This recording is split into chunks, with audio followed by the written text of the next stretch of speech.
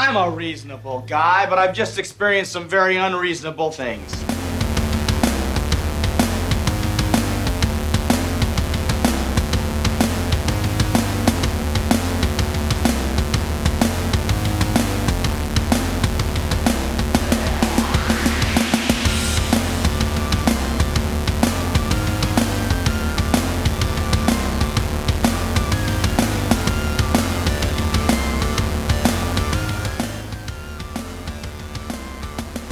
We got special work to do here, you and me. We got to talk about Nightmare on Elm Street Part 2, Freddy's Revenge. This is Very Unreasonable Things. I'm Billy Bone. I'm joined by Josh Lindsay. Howdy. Who's shaking his fucking head. No, there's not a lot of quotes to pull from this movie. Yeah. So I pulled one, but you're shaking your head. But you don't. No, I was thinking while I was watching this movie, I was like, what could you pull? And you could tell the listeners they're all your children now. Well, they already know that. Yeah, they do. They come in for a big embrace. Come in for the big hug. You know, the streets are talking. They're calling you daddy. And with us is Daniel Sanders. Hey, dirtballs. Let's do a podcast. Oh, I got a note about that. So, yep. Here we All are. right, dirtballs, get your dirty balls into that shower. And let me watch them for you while I'm there. Yeah. Freddy's Revenge, Nightmare on Elm Street Part 2. With the, I don't know what number this is in our little project we're doing. But we're getting up there. We're getting into this. We're starting to get in deep into the sequel territory. Well, yeah, we are. And, you know, we finally got an episode. We're finally 2 episodes. No, we're not. No. We still got to do Chainsaw Texas. Part 2. And then we'll be at least 2 episodes in on, or 2 movies in on every franchise. But it took a while for us to finally get to the first Nightmare on Elm Street movie. And then we finally made it now. We're about to be knocking them out. Yeah, you're going to. And I don't really. And this is the 11th movie in this little shindig. Oh, is it? Yeah. Thank you, Daniel. And this isn't a little project, Bone. This is a big project. This is like 34 movies. 30. Oh, yeah, we're 1/4 through it. Oh, you get all the stats. We're a quarter of the way through it. Oh, okay. Well, it feels like we've done so many more. Maybe this is how I feel. Directed and produced by John Carpenter. Yeah, thank you. I know you. I'll leave something out so you can correct me. That way you can feel good about yourself. I feel like I'm not a part of that inside joke. You know, every time we do a John Carpenter movie and I say directed by, he'll say written by also. No, yeah, okay. Well, now look, yeah, yes. Whenever we did Halloween 1 and 2, I did it, and then whenever we did Halloween again, I did it, and when we did Halloween 2, I just kept doing it, and then I started finding ways to say shit in other movies. For those of you that didn't notice that I was doing that, like Johnny Depp, he said something to me about him, and I was like introducing Johnny Depp. Yeah, he's always correcting me, like in the little stab part. Matter of fact, let me just go ahead and throw the information out so you can fucking get it out of your system, okay? A Nightmare on Elm Street Part 2, Freddy's Revenge, came out November 1st, 1985. It's 87 minutes long. Had a budget of $3 million, made a box office of $30 million. Directed by Jake Shoulder. Jack. Yeah, you're right. I'm sorry. I read that wrong. Jack Shoulder. Starring Mark Patton, Kim Myers, Robert Russier, Klug Gulager, Hope Lang, and Robert Englund. Yeah, R.I.P. Klug. What was it? Gulager? He passed away in August. I liked him so much too. And then music by Christopher Young. That's important. We'll get to that. Well, I purposely left that one out because I thought maybe Daniel would want to throw in there. I mean, I'm just... Well, Daniel, go ahead and say who wrote it, here. because this is important too when you talk about this movie. It's David Chaskin. David Chaskin, yeah. because that's I'd sort of already done my integral correction thing just to be funny. Okay. It's only one per episode. Well, but then I also just threw out there by Clue. That was a little interruption. Really fucked his flow up. So I still did that too. So we've talked about this before, but now that we're back on, Nightmare Part 2, we'll talk about it again. This for me was a hard movie to find. Like this is one of those ones that I had a hard time finding at the video store. I remember seeing, way before I ever got to watch it, I remember seeing a standee in the video store advertising it. But this was like at the infancy of my horror movie watching, and I don't remember where we were at the time. But when it kind of finally got time to try to chase it down and watch it, I watched this one out of sequence. I'd seen Part 1, Part 3, I think Part 4, maybe even Part 5 before I saw Freddy's Revenge. Like, I don't know about you guys, but for me, it was just a hard VHS to track down. Yeah, I remember it being hard, and even now, like me trying to find streams, it's hard to find.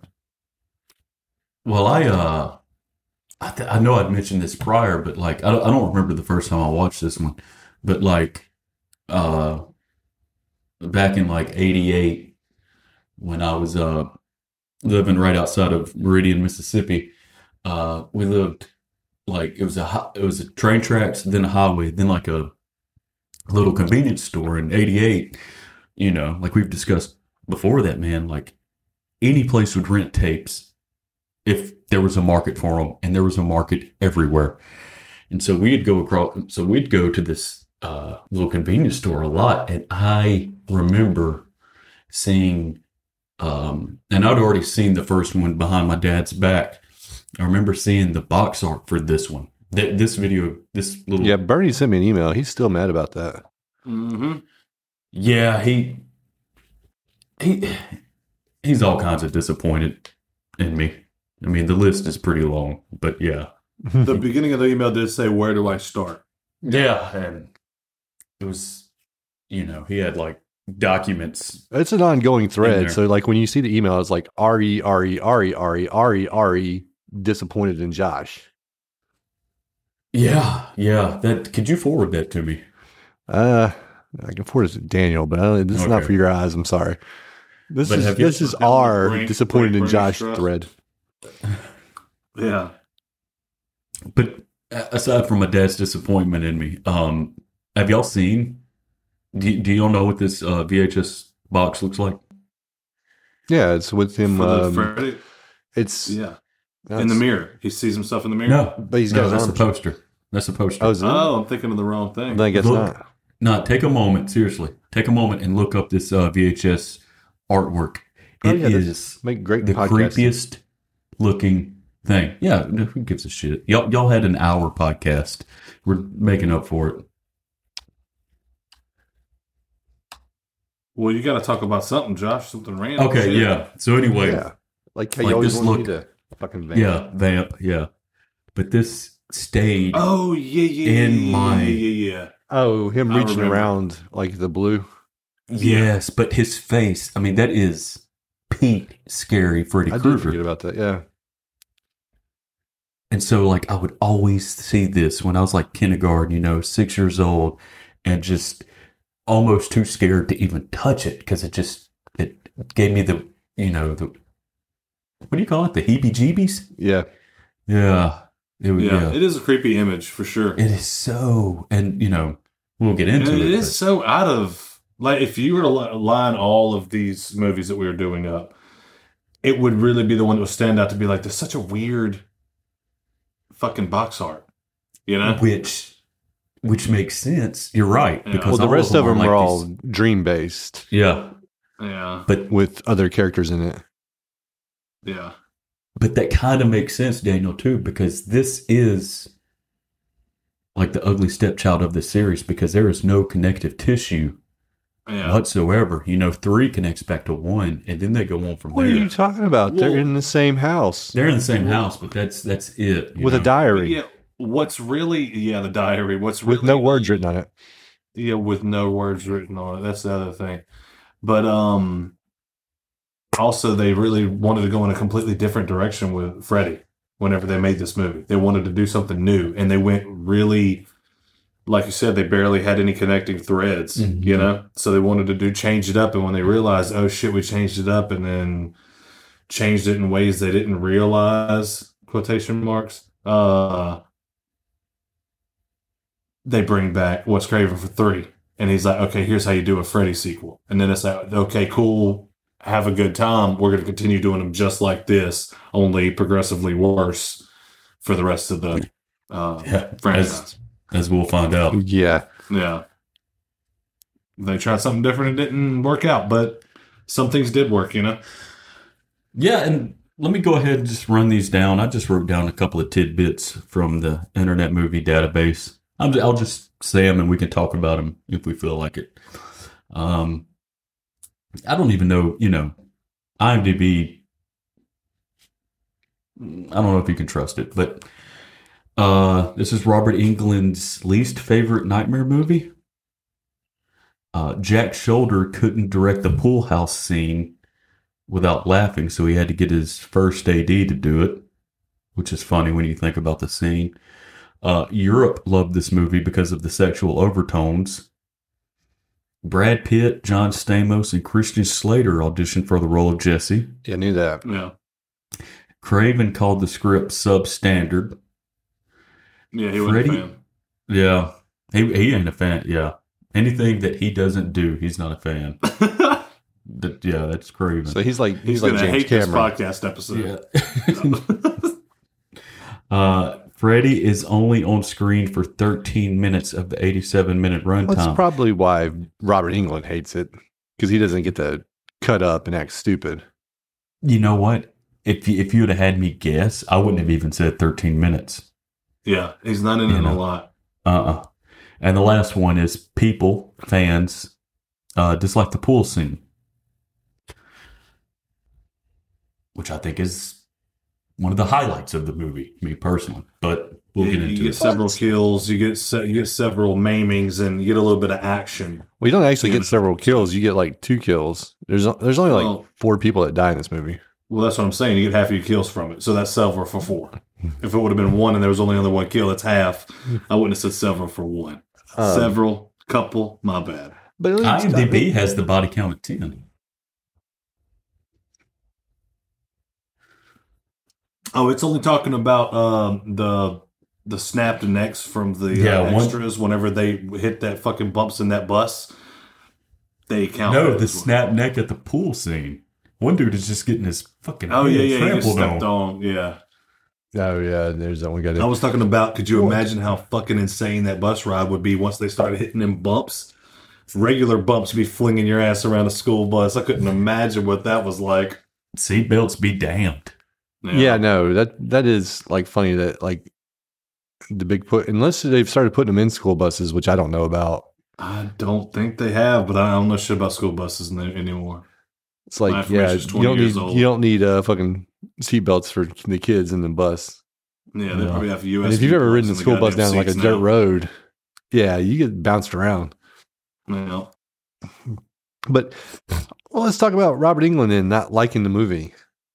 I mean, that's got to be purely because he's not in it that much, and plus he doesn't do a lot of talking when he is in it.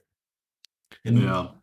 No, and that could have been. He has been on record saying that he was sometimes it didn't feel like it clicked, and he could see that something was wrong whenever they were filming it. So I could see that would be part of the reason why he didn't like it, or it was his least favorite. Apparently, this was a rush job, as you can imagine. It's like a Scream 2 situation that comes out the next year, and Robert Shea was very hands on, like during the making of this movie. And sort of micromanaging everything. So I'm sure, it fucking sucked to be working on it because, you're on a deadline, time, constraints, budget.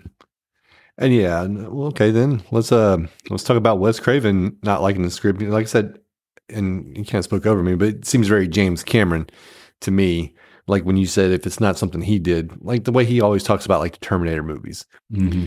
Like every time there's a new Terminator, he talks about like how this is the best one since the one he done and what was wrong with all the other ones. until Yeah. people don't like it, and then he turns against it, and he's like, oh well, And I've went on record with my thoughts about like I've seen some interviews with Wes Craven, and he seemed like that type of person, or he did it, like you said, it was good, but if it was something else that somebody else tried, then it wasn't good, and he kind of had that.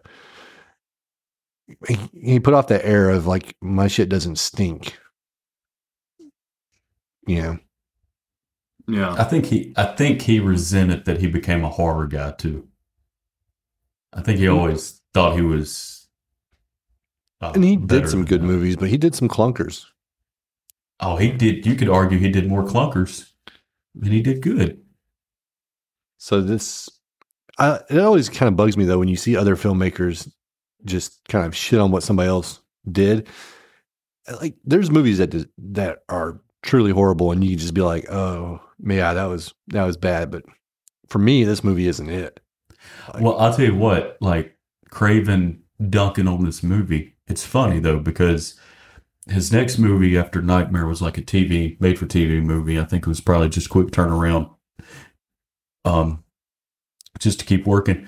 But his next theatrical released movie, which is funny because I just watched it New Year's Eve, because I spend my New Year's Eve, I spend my time wisely. It was Deadly Friend. I have never heard of that. I've never heard of that either. Yeah, watch it and jog the fuck on, Wes Craven, with that bullshit. Because that movie, it's about a dude who befriends his next door neighbor, and he's like a brilliant young genius who's at like Cal Tech or Cal Poly, and the girl's dad kills her. So he basically turns her into a robot. Oh, Long story short. okay. Wow. Yeah. That was a twist. Yeah, it's not good. But yeah, R.I.P. to Craven. Yeah. I'm just All right. saying. Well, let's talk about Freddy's Revenge. So Daniel alluded to it, the movie starts off and we're on a school bus, and like this is it's presented as like being like just a regular trip to school, and we don't know it's a dream at first, but man, the way that they got Jesse portrayed in here, like he's got his hair fucking dude, it's terrible. Yeah. And I guess maybe this is how he sees himself. I wrote that in my notes. This seems like an anxiety dream. Yeah. Yeah. If you've ever had an anxiety dream, it's the worst. Because he's got his hair, like you were about to say, Bone, his hair was shit. Like it just seemed like he was uncomfortable in his clothes. Yeah. He was just sitting there all balled up. And everybody's talking about him on the bus. Yeah. Like the two girls, well, I say everybody, but the two girls that end up being on the bus with him at the end are talking about him. Like, and if you watch it with subtitles on, you can see what they're saying because they're whispering, But yeah, he like this is how he sees himself, I guess, and he's like this outcast, and they're riding along, and then we get the bumpy ass bus ride, which once again, if you've lived in a rural area or just an area with bad streets, those bus drivers don't give a fuck because, like Daniel said, they got a seatbelt. You don't. Get ready. Yeah. About to hit your head on the fucking ceiling. Well, their seats probably have shocks underneath them too. Yeah. Probably. And this is what we get a little Robert England is the driver. Springwood. Where's Springwood at in the movie? Ohio, yeah. So Springwood, Ohio, the vast desert of Ohio. Right? It is well, a they dream, also though. at the school they also have like outside lockers, which was filmed at the same high school Karate Kid took place in. So I didn't know that. I didn't either. So there you go. Who knew that Springwood, Ohio was just a couple steps from the All Valley under 18 tournament?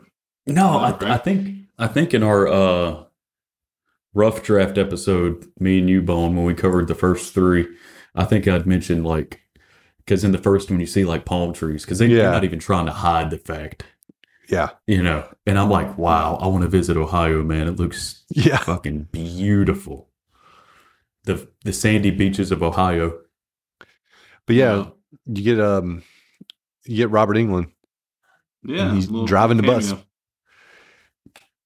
And then you get the most glorious scream you'll ever hear Yeah. when Jesse wakes up from his nightmare, and his sister's like asking her parents, like, why can't Jesse just wake up like the rest of us? Yeah. Well, I do like It's the model so- work too, though, Yeah. that we miss. You know, like the bus hanging on the. Oh, no, it all looks whatever you good. call it. But it's so funny because whenever Freddy's coming back towards them, because obviously the driver turns into Freddy and he starts working his way back towards them. Dude, Jesse's doing whatever he has to stay behind these two women. He's like, kill them first. Fuck that. No, It's so funny. I did notice that too. And it's and he wakes up, but he wakes up, like I said, with that loud, like a glorious dude. scream, and he's fucking sweating because his house has no working AC. Apparently, I mean, like it's an ongoing thing throughout the movie. But dude, it looks like the sweatiest fucking movie you'll ever watch. It looks like they filmed this in Mississippi with no working air conditioner. Yeah. Oh, dude, he's soaking wet. Yeah. Yeah. And he wakes up and then the dad's just like, oh, there's nothing wrong with the air. It just needs a shot of Freon. Yeah. Like, dude, it is obviously something hot in that fucking house. And he's like, I don't care how miserable you are trying to sleep, unpack your room. Yeah, right. Why is his dad so, I don't His get that. dad has such a hard on for his. And I mean, first off, we're all three dads here. Yeah. I kind of get it because Jesse, you literally just have 4 boxes. Yeah. I mean, Just unpack and the then you fucking just room, dump dude. the shit in a drawer. I mean, Yeah. yeah. But yeah, come on, lay off him about unpacking his. But it is funny though because everything else in the house looks like they've been there for a minute. Yeah. Exactly. But Jesse's Turns so out they've been maybe there 3 months. no. It turns out they've been there a year. Yeah. Right. Well, he's supposed to, I'm assuming he's supposed to be like the new kid in school too, right? Well, that's what I would think because they're living in that house, you know? But he's already like made friends with the rich girl who uses him as a ride to school. Yeah. It seems like she'd have her own car. Hell, maybe That's he has been there 5 years. The fucking house, This movie takes place in 1989. 5 years. Yeah, 5 years later, right? Yeah. So maybe they did move in immediately. Like That's he why calls he's his so pissed. car the deadly dinosaur. Yeah, it's funny how like the rich girl shows up at his house, and they take his piece of shit ride, knowing she's driving like a fucking Benz or something. Well, that's what I was you know? saying. Like she should have her own car, like a nice car, instead of this car that, like, if it rains, I guess you're fucked because he never shows it if the convertible top works. Yeah, His seats are ragged as hell. You know it don't Exactly. rain in southern Ohio. Ohio, yeah, no rain in Ohio. You're right. You know, there's an Albert Hammond song from the 70s. It's called It Doesn't Rain in Southern California. So yeah, he doesn't have to worry about it. But he sees himself as an outcast, but he's already made friends, and apparently she's Yeah. attracted to him too, with like the hot rich girl. Like this guy could be doing worse. yeah. Like I know he sees himself one way, but he could be doing much worse. Yeah, Do you think it's just the new, oh, he's a new kid in school kind of buzz? And once that new car smell wears off of him, do you think she would like move up? Well, they fell in love. yeah. Well, I mean, obviously we'll get to that because there's a lot to unpack there, you know. But yeah, I don't know. Fair or not, I don't think if you're like a poor kid and you go to a new school like that you have like that new car smell. no, not if Yeah. you're poor. Yeah. Yeah. Which, I mean, they shouldn't. Well, no, they did say they got a great deal in that house. Well, she's Well, come on, Cheryl. No, she's the oddity. She's the odd man out because Grady's like the rich girl. You know what I'm saying? He refers to her as the rich chick or whatever. So she's the rare thing. They're all poor. They're all lower middle class. Yeah, all these 2-story houses. Yeah. Lower middle class for California, man. It's Oh, my bad. Southern Ohio. it's that Yeah. Simpsons mentality. You know, they're supposed to be poor, but they got a 2-story house. Same thing with Married with Children. Yeah, exactly. A shoe salesman's salary. Yeah. What But school yeah. has archery? I don't know. I don't know. I ought to ask Courtney if they had archery in Portland. It seems Yeah. dangerous. It does, Seems doesn't dangerous. it? They got. Oh man, you want to hear a story about stupidity?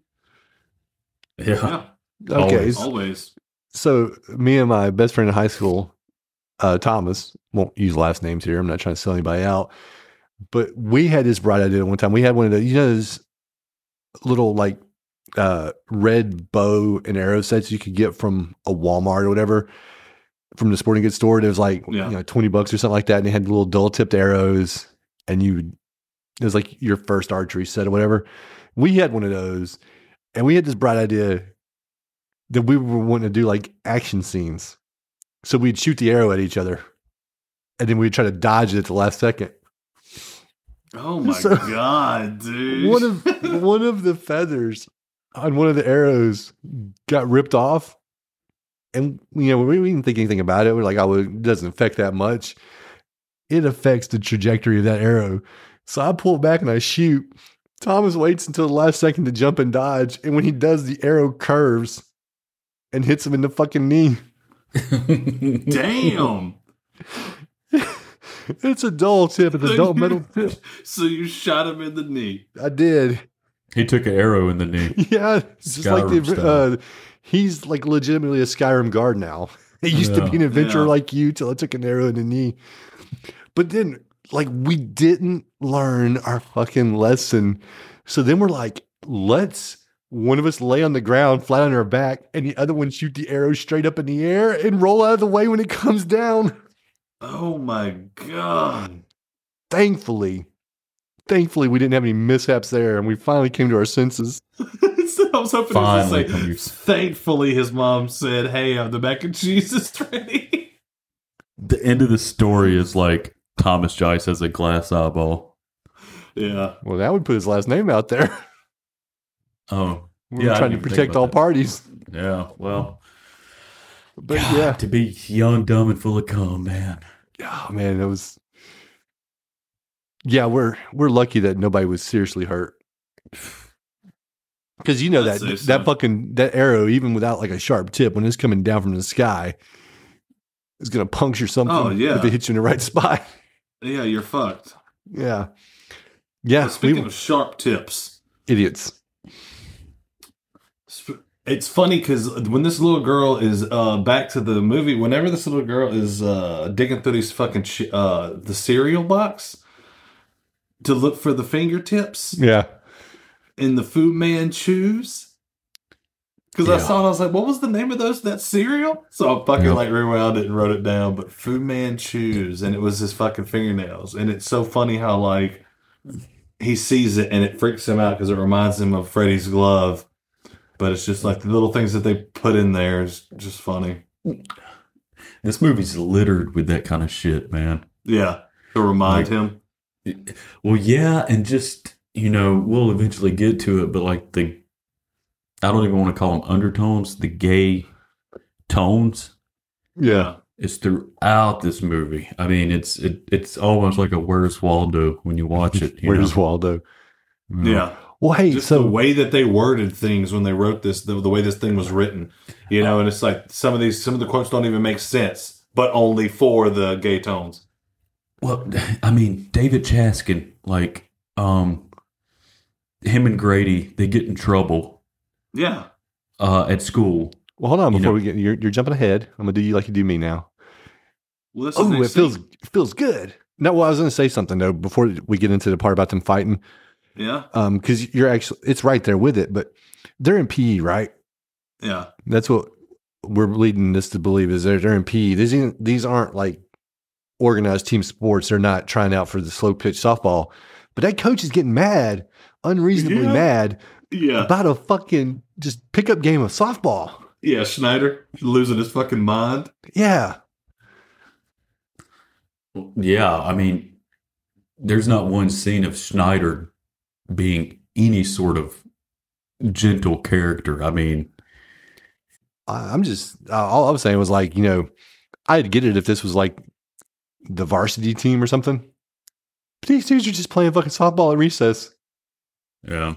And Schneider's losing his shit about it. But yeah, and they have a fucking Grady and Jesse have a fight. Yeah. It's so funny because it's like, but he gets mad because Grady pants Jesse. And it's funny because he obviously gets mad. They have their little scuffle. But then he goes and tackles him while his ass and shit is out. Like, while his pants are down, and he tackles him to roll around. Who the fuck does that? I mean, that's just so crazy. Well, apparently he didn't bother to put on any like fucking underwear at all. Like, it was just like jock.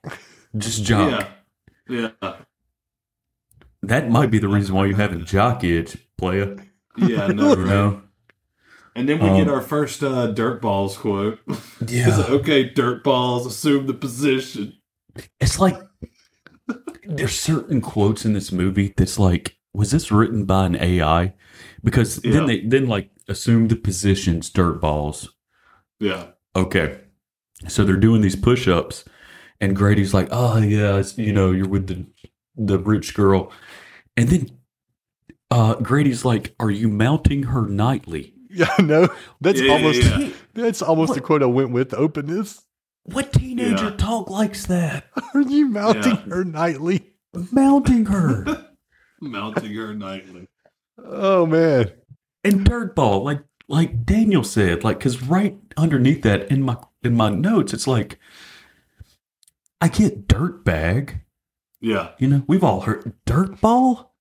Yeah, and he says it again. He keeps calling him that shit. Yeah. Hit the showers, dirtball. Yeah. It's like once they're done with their push-ups, it's like, okay, hit the showers. Those were the worst push-ups ever. Yeah, no, they were struggling. Yeah, you're led to believe they've done like 100. Yeah. Yeah. But it is so funny because the Grady relationship with Jesse is so confusing at first because it's like, okay, he's like, he like kind of like he's with him and they're playing their game, but like, they're playing the softball, and then it's like he does some shit, they get into the scuffle, he tackles them, and now they're doing their push-ups, and it's like Jesse hates Grady, like, because Grady's like a bully type to him, but Grady's like still like friendly with him, and it's like talking to him and engaging in conversation. So it's a weird dynamic that's confusing at first when you're looking at their friendship. Well, I think that just would go back to Jesse being the new kid, and the people that are there, the existing people, are kind of having this feeling out process. So Grady pants him. They have a little roll around fight, and then now Grady's like, okay, he stood up to me. He's okay. This, now I'm going to talk to him and start making friends with him. That's probably what it is. How it is. That sounds like, about right. If you haven't been a new kid in a lot of situations, there's times where people don't want to, like, nobody wants to be that first person to be friends with you. And then somebody's going to test you, and you got to, like, I guess, sort of prove your worth. Yeah. They're going to make a decision like, okay, this is somebody we can talk to, or is this somebody that we just pick on constantly? And so I kind of think maybe that was what that was. Yeah, probably so. So Jesse passed the test. Jesse passed the test when he got his pants pulled down. All he was wearing was a jock. And then Grady's like, hey, this guy's cool. Yeah, I've never been in that situation ever, so I didn't think of looking at that in those, through those lenses or whatever. Yeah. But for me, it wasn't very obvious. It was like, are they fucking friends or are they not? Yeah, no. But you got a very good point there. Yeah, they become friends. And they become friends through hatred of the coach. Yeah, it's sort of like a contentious friendship, the coach who seems to have like coaching powers no matter where he's at. Yeah, we'll get to that. He never stops that shit. But hold on. Did we just learn about the history of the house during the push-ups? That's when he. He tells them like, you living at house, where the girl she Yeah. was she lost her mind and she watched her boyfriend get butchered across the street. Yeah. And then the mom Yeah. was killed in the living room or whatnot. Well, I think they said committed suicide, right? Or committed suicide in the living room, yeah. Yeah. Jumped through the window or something, cut her throat. Shit. Probably set herself on fire drunk with a lit cigarette. Right. Bad to guess. You get like another appearance of Freddy though, because he goes that night in this fucking sweltering ass house. Yeah. Which this movie does a lot. It flip flops a lot. It'll be like a day scene, night scene, day scene, night scene. Yeah. They do that a lot. But Jesse has a dream and he ends up going down to the basement and finds the glove. And then he comes up and he sees Freddy. And this is when one of the other memorable quotes, and this is to me the most memorable quote in the movie, but I obviously didn't use it because it was the most memorable. Well, he is right after he tells him, like, we've got special work to do, you and I, or you and me.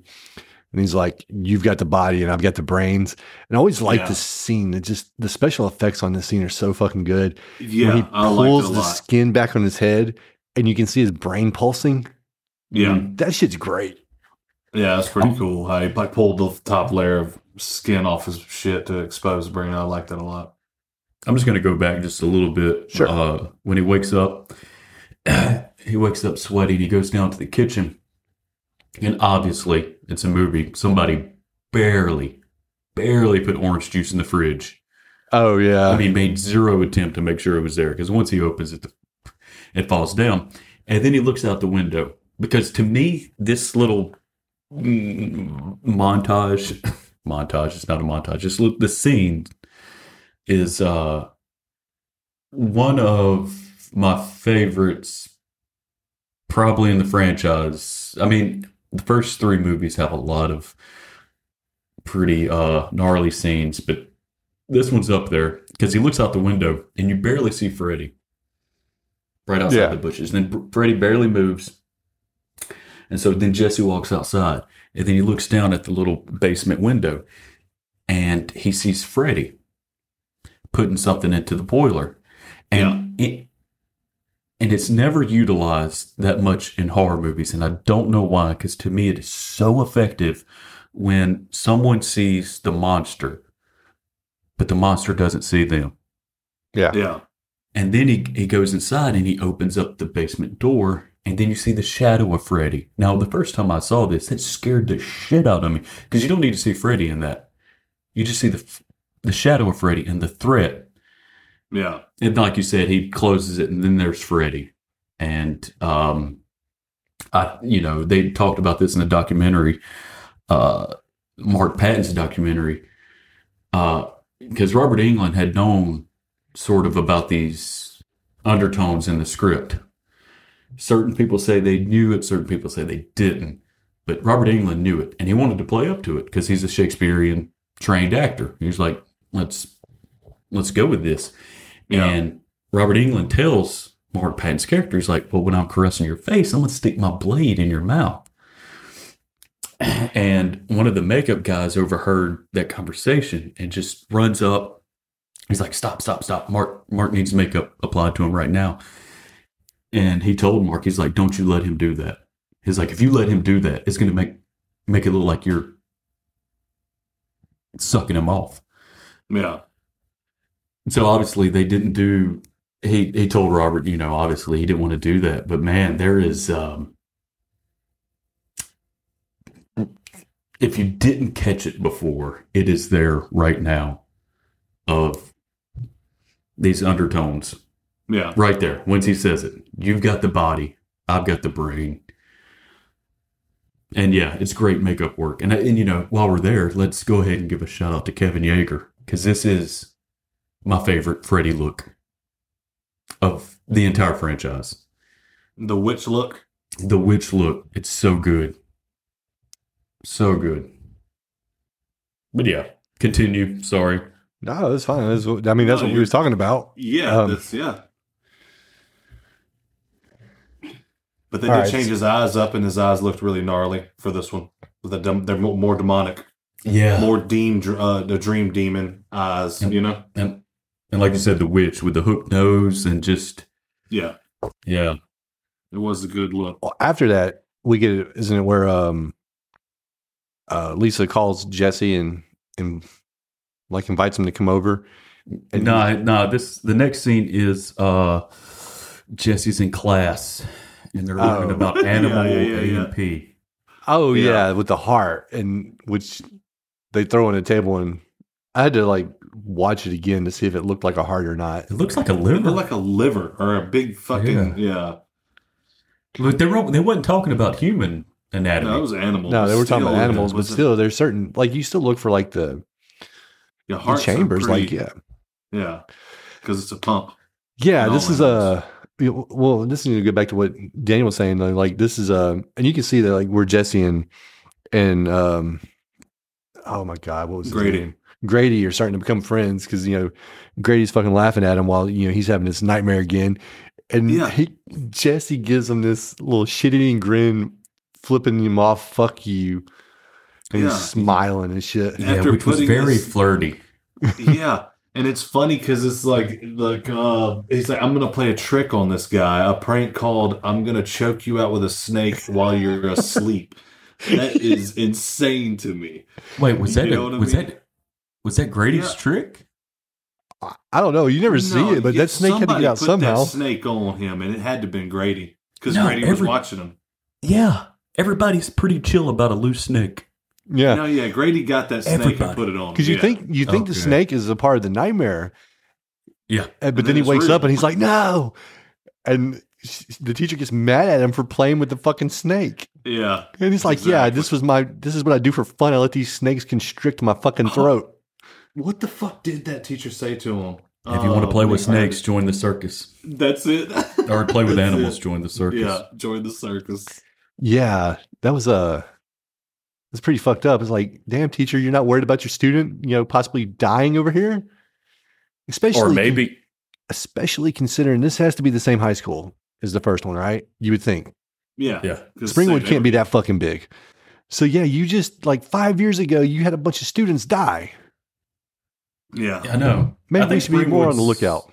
Around the size of Los Angeles, I think. Pretty big. Yeah. But regardless, the house would be in the same school district. Yeah. Yeah. So it's got to be the same fucking school. Same house, same school. Yeah. And it's so funny because, like, talking about the school and the, the students and all that, we talked about it before, the rich kid, like Lisa's rich or whatever. It's already been brought up a couple times. But it's so funny how they straight up put a scene in this movie that is just to be like, see, we told you she's rich. You know what I mean? Because the following scene after the snake scene is her swimming in her pool. And her mom's like, gets the phone call. Hey, your phone's ringing for you. And it's Jesse. She's supposed to go see him. She says one of the funniest lines because she's swimming in her pool, right? She's doing her laps like rich people do. And her phone's like, Exactly. what's her name? Lisa, right? Yeah, Lisa. She's like, Lisa, there's a Jesse on the phone. Yeah. A Jesse on the phone. Like she's her fucking secretary. Well, no. Not, hey, there's someone named Jesse on the phone for you. Or there's a guy named Jesse for you. There's a Jesse on the phone. Makes it seem like, Lisa, there's something gross on the phone. It's a Jesse. Yeah. Or it's like, look, there's a Jesse on the phone. I can't tell if it's a dude or a chick, so I'm not He going to keeps put screaming. a label. Yeah. There's a Jesse on the phone. It's nothing but screaming. You need to quit your laps and go find out what's going on with that. Ew, gross. Get this Jesse off the phone. Yeah. It just sounds funny. Oh, he called her. Yeah, he That's calls right. her. Yeah, he called her, yeah. Yeah. And yeah. And And then she shows up to Well, he was going going to go over there, but then his dad stopped him, and he's like, "No, son, I've told you about this bedroom, and this is the last time. God damn it, get up there and finish unpacking. Jesse, Yeah. we've lived here 3 years, son. It's time to get Jesse, these it's final time. 4 boxes done." Exactly. Have then he some goes- fun doing it, if you will. And Yeah. that's what gives Jesse the inspiration to do it. He can have some fun. And it's like Josh had said earlier, man. He's just fucking dumping shit into his drawers. Yeah, like an asshole. Like you're going to be looking for something later, and you're not going to know where it's at because you've just fucking assed out on this while you're doing your fucking unpacking. Exactly. And then like most fucking teenage boys, he starts dancing and dry humping the air. And straight up twerking up against this fucking dresser drawers. Oh, yeah. Close 'em. I don't even know if twerking was a thing back then, was it? He Jesse might have invented that. I know, right? It's so funny these because girls are like, you know what I want to do? I want to do some type of move. Like, remember that Freddy movie where the guy was booty bumping his dresser? That's what I'm trying to do, just to dudes. it's so funny because Jesse has like this type of radio that you would see your grandparents have. That's mainly for AM, FM. Yeah. With just the two baby speakers. And he puts, this one as a tape player as well. So he puts it in. And that's what he starts dancing to. And, if you've never seen this dance, you have to look it up because it's infamous or famous. Fucking cinema history. Yeah. Yeah. But his mom opens the door and she's covering her ears like he's got a sound system. And he's playing Ride the Lightning. She's like, ah! Yeah. Turn that music down. It's so funny because when you had said something about him dumping his shit in a drawer, what he says is so funny there. He's like, what is it? How do you like that, Dad? Or is that what he said? Something like Yes. that? And it's so funny because it's like, he likes it a lot. You're finally unpacking your room, you little bastard. Like you said, we're dads now. So it's like, God damn it, we've been here long enough. Unpack your shit. It took you 2 seconds. Yeah, exactly. If you walked in on Hayden or Luke unpacking that way, booty bumping the drawer, what would you do? I'd be like, thank God, it's about fucking time you get this goddamn room unpacked. I don't give a fuck how you have to do it. Oh man. But then, We sit there and make fun of it though, but that's how my daughter used to put her shit up when she was, well, of course she wasn't a teenager at the time. Yeah, Everything was just going in one fucking drawer. Yeah. Oh no, I didn't mean like the dancing. I just talking about like dumping everything into one drawer. Shades, the gold glitter shades? No, we couldn't find them. We looked. They were in the box that she was unpacking. Yeah, I just got dumped in the fucking drawer. Yeah. On the very pants that I was intending on returning. no, I own that story now. Yeah. And if, again, like That's this, true. that it's an I Spy movie. So when he's, putting stuff in the closet, like there's a board game called Probe. Yeah, when she gets there and is helping him and shit. Yes, Yeah. exactly. That's when It's she so finds funny. the diary that Vaughn was talking about. And the jock itch. Yeah, yeah, exactly. put on some But goddamn she- underwear. She comes in, she's like, well, I can help you. It's like, well, he's almost done now, whatever. And it's so funny because they start unpacking and she's like, and I don't know if y'all noticed this. She's like, do sweaters go in the closet? And he looks at her and shrugs his shoulders Yeah. like he's never heard of sweaters or a closet. He's like, Yeah. I don't know how that got in here. Right? Yeah. It's like, I don't know. I live in Southern I'm- Ohio. all I know, Lisa, is I'm running out of drawers. I'm kind of panicking here. I'll just say random shit about sweaters going in closets. I need help. Yeah. And And there's a sign on the store that says no out of town chicks. There's so What much the stuff fuck in this does movie. that even Yeah. mean? No out of town. no out of town chicks. Oh man. Homegrown I or don't know what blessed that means for on me. either. Yeah, exactly. I don't know what Well, that means on either side of the fence. They find a diary like Daniel was talking about, and Josh keeps talking about I Spy moments, and for me this is just one of those high definition moments. When they're reading it, you can see very clearly that there's no fucking words on the paper. You think And that they would? It's just such a small thing, but it bugs me. It's like you could have just scribbled Yeah. something. You could have scribbled a fucking recipe for meatloaf or something on there, and nobody Props would know. department could have wrote the fucking goddamn script in there. Yeah, You know what I mean? At least for like 4 or 5 pages. You know, don't read what's Anything. on. Just look at it and say your lines. You know, yeah. it's fucking crazy. I don't know. That's just one of my peculiarities. That just bugged me. I don't know about Yeah, I you have guys, but little I'm just like, things that bug me like that too in movies. Well, can we first admit that Dave's been living there for 4.5 years, Just now and finding he his diary. never saw the. Well, I mean, have you not opened up your closet once? obviously he young hasn't. man? We see him dumping all his shit in drawers. And why was that left there? He I mean, it's so- probably. Cheap screenwriting move, you know. Well, have you ever moved in a house and found something that was left? I've never moved once.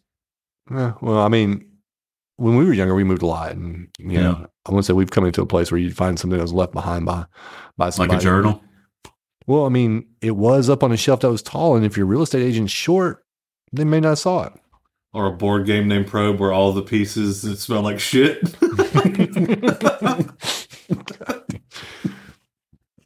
This board game smells like ass. I imagine- love playing it. The way Jesse had his room, though, I imagine that like he just picks his clothes up out of a fucking pile on the floor. Like, Yeah. okay, this is the clean pile, this is the dirty pile. Yeah. Yeah, like you don't live like that. that now. Man, my laundry Sometimes back you up. just don't feel like, folding laundry. Hey, You got it's that real, right. like, it's your God-given right that I fold Oh, goddamn laundry. look, I hate folding so much, man, that I hang everything now. Like my undershirts. You used to fold them, but now I'm just like putting them on hangers. Like, nah. My boxers, they go on hangers. Nah, Socks? I was. how's What what? do you do with your socks, bud? Now I gotta know. Like little clothespins on top of going through hangers, you know, everything just hangs. There you go. No, I We mean, I don't like folding clothes though. I like folding towels. Folding clothes. But in the podcast, fucking, we can do everything with the podcast, man. Makes it so much easier. But we're friends with one of our friends. She was working at a kind of expensive clothing store here in Stockholm. Are these really your friends or are these Anna Lil's friends? Well, they're on Lewis. Okay. Anyway, she told us one day, like, there was this young guy who I guess had a pretty good paying job. And, like, he would come in and buy clothes just because his clothes were dirty. He didn't feel like washing them. Fuck. Damn. That's He had crazy. it like that, you know. Just wear Not me, it buddy. Once, that's it. Once that dirty pile starts to sink, it all has to go. He You looks can at the pile recycle of shit through it clothes. for a couple of days, you know, I'm not gonna before lie. it really starts getting a smell to it. I had thought Throw it about out. it at one point when I was a younger adult of just doing socks that way.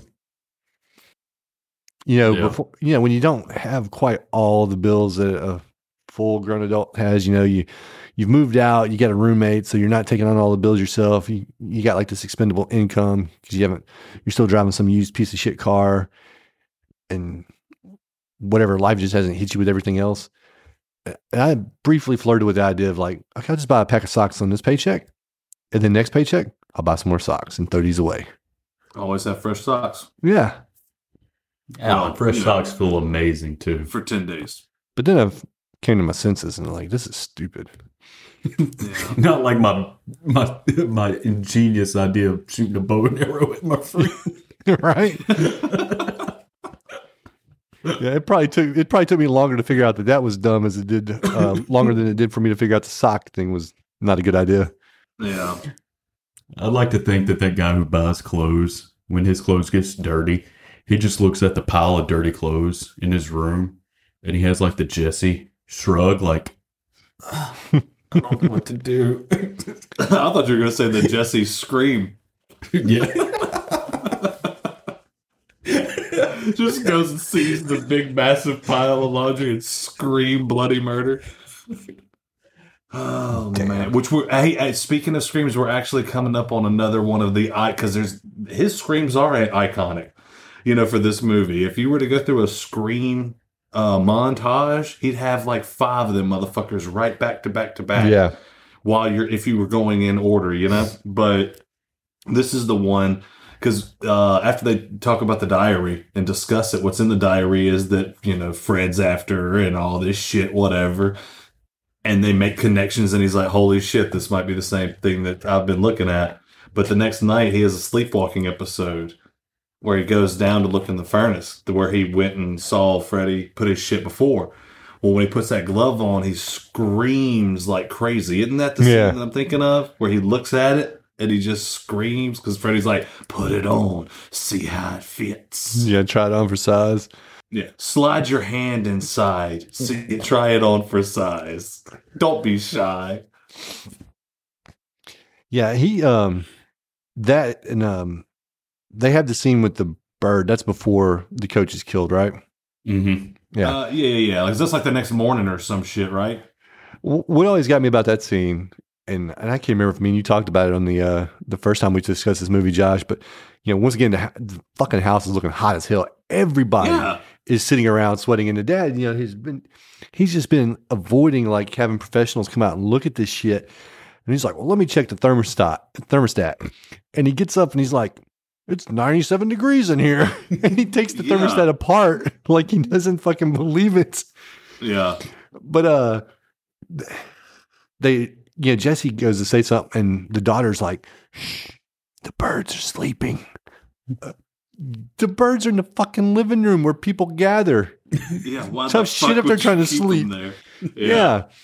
But then the cage starts shaking because his house is, the fucking surface temperature of the sun. Yeah, exactly. And he let the bird out. Well, they open it up. One of the birds, I think, catches on fire away. And then the other one gets out. And it's flying around. It attacks the dad. They're fucking trying to hit it with a broom. And then finally the bird blows up. And we could talk about some more, but the thing that always stood out to me was Jesse's dad accuses him of sabotaging the bird. He's like, he did it I know what he did. He used a cherry bomb. No, at first, he blames the mother. He's like, it's all that cheap bird seed. Oh, yes, yeah. But it's so funny because this movie isn't filmed competently, really. I just want to know how would he sabotage that bird, Josh, with that cherry bomb? He probed it. I mean, yeah. But yeah, not filmed competently. Yeah, so when the bird explodes, the scene holds on Jesse and his dad, and you just see feathers. Yeah, it's like a Looney Tunes cartoon. Yeah. Yeah. Yeah. But yeah, so the next morning, I think that's when when the mom finds out, right? The reason why they got a great deal on the house, right? Yeah. I think it's he during confronts him about it. He's like, yeah. Did you know about this, Dad? And he's like, well, and then Jesse goes through the whole thing, and the daughter's like, I'm getting scared. Yeah. And he's like, why do you think we got such a great deal? Yeah. And I think this is the scene where she thinks his mom thinks he should see like a psychiatrist, and his dad thinks he's on drugs. Yes. And in this scene, Jesse's mom literally refers to Jesse as that boy. Like, you mean your son? Yeah, she tells the dad. Yeah, she tells the dad that he needs psychiatrist, needs to see a psychiatrist, and he's like, "No, what he needs is a swift kick in the ass." And that's some good old fucking 80s dad mentality. Seriously, that might be the most professional help. That might be the most accurate thing in this movie. Yeah, he doesn't need help. He just needs a kick in the rear. That'll straighten him out. Yeah, like your son's strung out on fucking cocaine and heroin. He just needs a kick in the ass, Sue. Just one swift kick in the ass and that'll straighten him out. Yeah, that'll fix him immediately. And they end up. It is funny though. Oh, go ahead. No, I was only going to talk about during one of the times during where we're at right now. They're at school, and you meet the secondary female character, right? And it's so funny because I brought this up whenever I was watching the documentary with Courtney. I was like, it's so crazy because like she has absolutely no development. You see her, she literally pops into the scene like, "Hey, what's up, everybody?" And it's like, okay, we've seen her a couple times. We know that she's part of the, she's Lisa's friend. And then it's like, so Lisa, you still having that big party at your house? Awesome. take it easy, everybody. And then she's out. She let us know that she is still part of that friend group. And then she let us know there's about to be a big party. And then it's done. She's out. It's so funny, man. I mean, in most movies, they would set her up to be a victim. Nice ass. Because she earlier she had commented to Lisa whenever they were whenever he got pantsed. Yeah. She said something about his ass. Well, she'd asked Lisa if they had sex yet either. Yeah. Yeah. And when did we I'm trying to remember. And I just watched this, and I hate it when you like forget which order things happen in. You get the them in the locker room, right? And you can see their friendship developing, and Jesse's like, "Oh yeah, that was a total bogus call that they made on you." And then he said something about like the coach having to stick up his ass or some shit like that. And the coach does that thing where he walks up right at the right time as these fuckers are doing laps and push-ups again.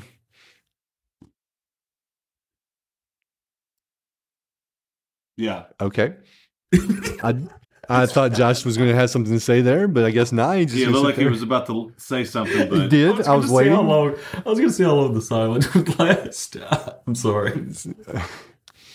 But okay, so then Lisa tells Jesse, I want to show you something. All right. And Jesse's driving. Lisa is the backseat driver, just so happens sitting up front. And she tells him to bear left over here. Yeah. Who the fuck talks like this? I thought about that too. And then she pulls up to like a rundown plant. And Jesse acts like he's never seen that. He's like, wow. It's like, yeah, bro. It's just a fucking abandoned, like... Yeah, it's just a random factory, bud. Yeah. It's like, wow. You don't know how the world in America works, right? You've never seen a factory. On TV. You've never seen a factory on TV. Yeah, exactly. It's He not made like it a spaceship, dude. Jesse lived a sheltered life. So I think we're finally at the part where we get a kill, right? After the factory, because he ends up going out, and he's it's night again. He's sleeping, and he just wakes the fuck up and goes to the local gay bar where it had been mentioned that the coach frequents. And so he goes in there and he orders a beer. Robert Shea doesn't bother to card him at all. He just fucking nods at him. Well, this is 85. If he's 18, he could drink. Okay. Maybe. Yeah, that's true. Yep. Well, 86 was when they passed the 21. Well, he goes in there and he orders a beer, and then the coach fucking comes up on him in his Judas Priest outfit. Yeah. And this is what I'm saying. The coach apparently has fucking authority over him at all hours because they go back to the school and he's making them fucking run laps in the gym. Yeah. 2 a.m. laps. Okay, let's hang on. There's a couple of things I want to say about this bar.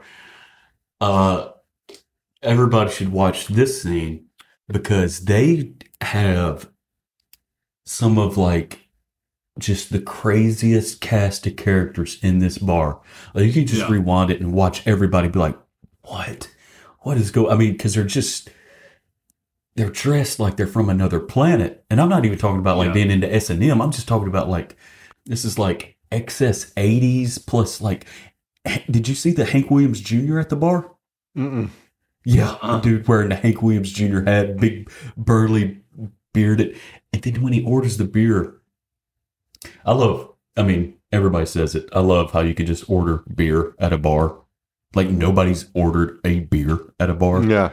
You know what kind you're. So Robert Shea gives him a beer, and he gives him a rocks glass. I know. I saw that too. Pour the beer in. It's like a dirty fucking glass. Well, he gave it a little slide too. Yeah. Oh yeah. That's Robert Shea being like, I'm an actor. Yeah. Watch this. Yeah. But yeah, like Dan said, coach got him running 2 a.m. laps in the fucking gym. And then he finally, tells him to hit the shower. And, while Jesse's taking his shower, which he seems to be fucking enjoying, by the way. Yeah. Like, he's into this shower. It's not like a quick, let me fucking rinse off and get away from this asshole and get back to my house. Yeah. He's fucking taking a relaxing So I can go back shower. to Dom's place and finish my beer. Yeah. He's fucking unwinding, letting the water wash over him. And the coach starts He's in his fucking office and shit starts happening. First, he hears a noise and he's looking around and then he sees the fucking strings on his tennis racket start popping off, right? Yeah. And they getting snipped or something. Yeah. And then stuff starts coming off the shelves. And then the balls start coming off the shelf and they start hitting them. But this whole time that all this is happening, this coach looks calm as fuck. Like these things that can't be explained are happening. And you're just like, something may be amiss here. And just like doesn't fucking phase him. And so you got fucking basketballs coming at him. You got tennis balls coming at him. He gets hit in the head, I know, at least one time. Yeah. And then he's not freaking out about any of them. He's just dodging. He's like, oh, okay, cool. I'm a PE coach. I can fucking dodge this shit. He's like, we play dodgeball. I know what's going on. Yeah, but I can play dodge baseball and dodge baseball bat. And the whole time he's being calm about these balls and shit. You know, finally the jump ropes come out and they fucking bind him. And they take now we got problems. Yeah. And he's still not really going crazy until he starts getting drug away. And he's like, no. And then he gets attached to the fucking shower.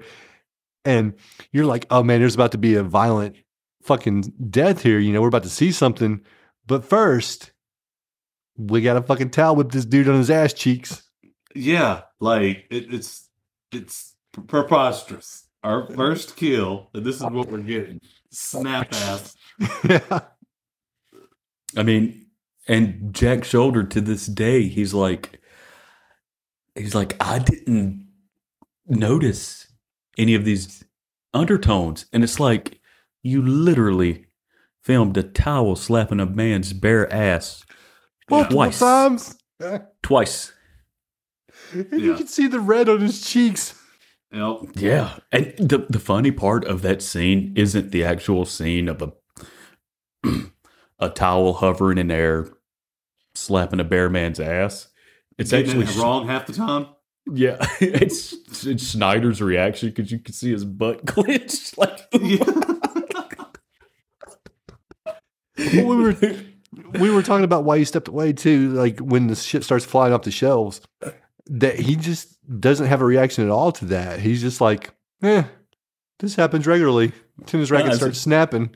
This is Wednesday nights every time I come back from lose. Yeah, balls are coming at my face. But dude, and then when Freddy shows up and you don't see it, you know, afterwards you're led to believe it is Jesse because it shows Jesse with the glove on. But Freddy slashes him in the back twice, and that shouldn't have been enough to kill him. Not instantly. Maybe he does out. not instantly. Yeah. Yeah, maybe he bleeds out, but the way he was cut, it should have took some time. But you don't, I guess, think about those things when you got towel slapping ass cheeks. No time for that. Bigger fish to fry. Yeah. And then it cuts back and you see it's Jesse with the glove on. And so, of course, he thinks, and Jesse's covered in blood. Mm-hmm. And, you know, he thinks he's killed this guy. And then we cut to his house and the cop, you know, they're ringing the doorbell, knocking at the door, whatever. And his dad and mom go down there and the cops are like, yeah, we found your son, you know, walking the streets naked. He must have at least took the time to have another shower to get that blood off. Oh, yeah, for sure. It's not like it was raining outside. And then his dad's like, I got 2 questions and we can all go to bed. What are you taking and who are you getting it from? It's like his dad wants drugs now.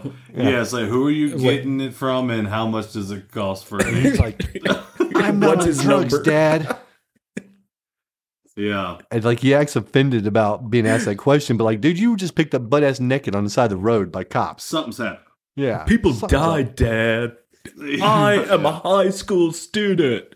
People died. You're going down, Dad. Would be funny if it turned into that. But yeah, and then like, okay, the next day, this is when we're gearing up for the big pool party. We're going to have some hamburgers. We're going to have Benny Goodman. And nobody's going to be swimming. And if you jump on the diving board, the dad's going to be like, hey, knock it off. Yeah, right? The diving board is for aesthetic purposes. It keeps the water in the pool. But no, it's so... That diving board's for family events. So we're at lunch. And this is, to me, where we realize who the biggest villain in this movie really is. First off, Grady doesn't have table manners or etiquette. Yeah. Grady has 3 things of milk. Yeah. Yeah. 3. But they asked Grady if he's going to the big pool party, the big Benny Goodman bash. Yeah. And he says he's grounded. And they're like, what'd you do? He says he threw his grandmother down a flight of stairs. Yeah. Right. It's like, Grady, you're lucky you ain't in jail, you fucking monster. Yeah, no, right. Well, hold on. We don't know what fucking Granny did, man. She might have had that coming. No, I get that. No, I'm not saying. Probably smoked his last cigarette. She might have fucking towel whipped him when he was getting out of the shower. His ass cheeks. I'm not trying to absolve Granny of what she did. I'm just saying, like. But before that, he's asking Jesse, "You want to go see a movie and grab a pizza?" It's like, so what are you grounded? What are the parameters of this grounding? It's just grounded from rich girls' parties, Right? Oh man. And then you bring up the Benny Goodman, and that's alluded to too, because the female friend is like, "Is your dad going to be the DJ again?" And she's like, "No, mom's going to take care of that."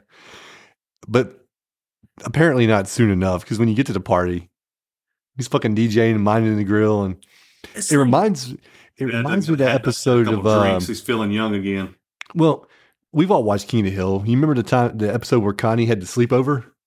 Yeah. And Con had a list of rules. That's what it fucking reminds me of. He's like, "This is not a dance all night over." Well, if you're the parents and you're like, my 17-year-old daughter, have a pool party and invite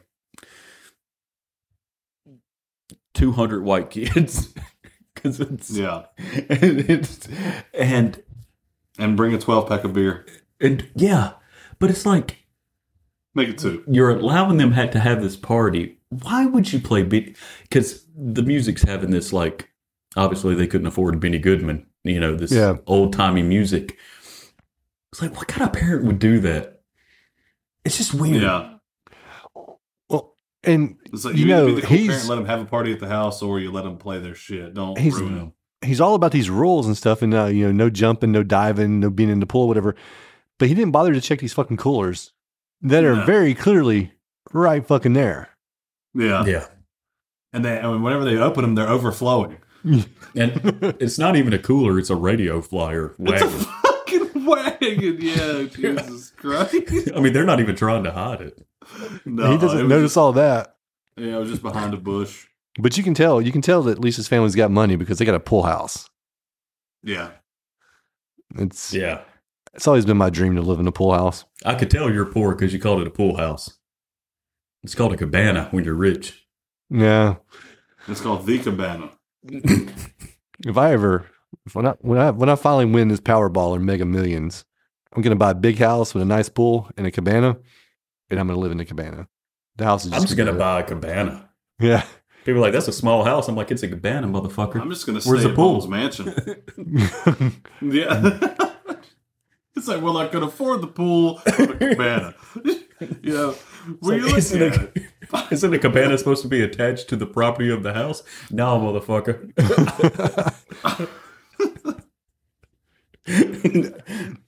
I got this cabana off eBay. But and you're at the party and you have Lisa and Jesse and they're having their conversation and he's talking about losing control. And this is she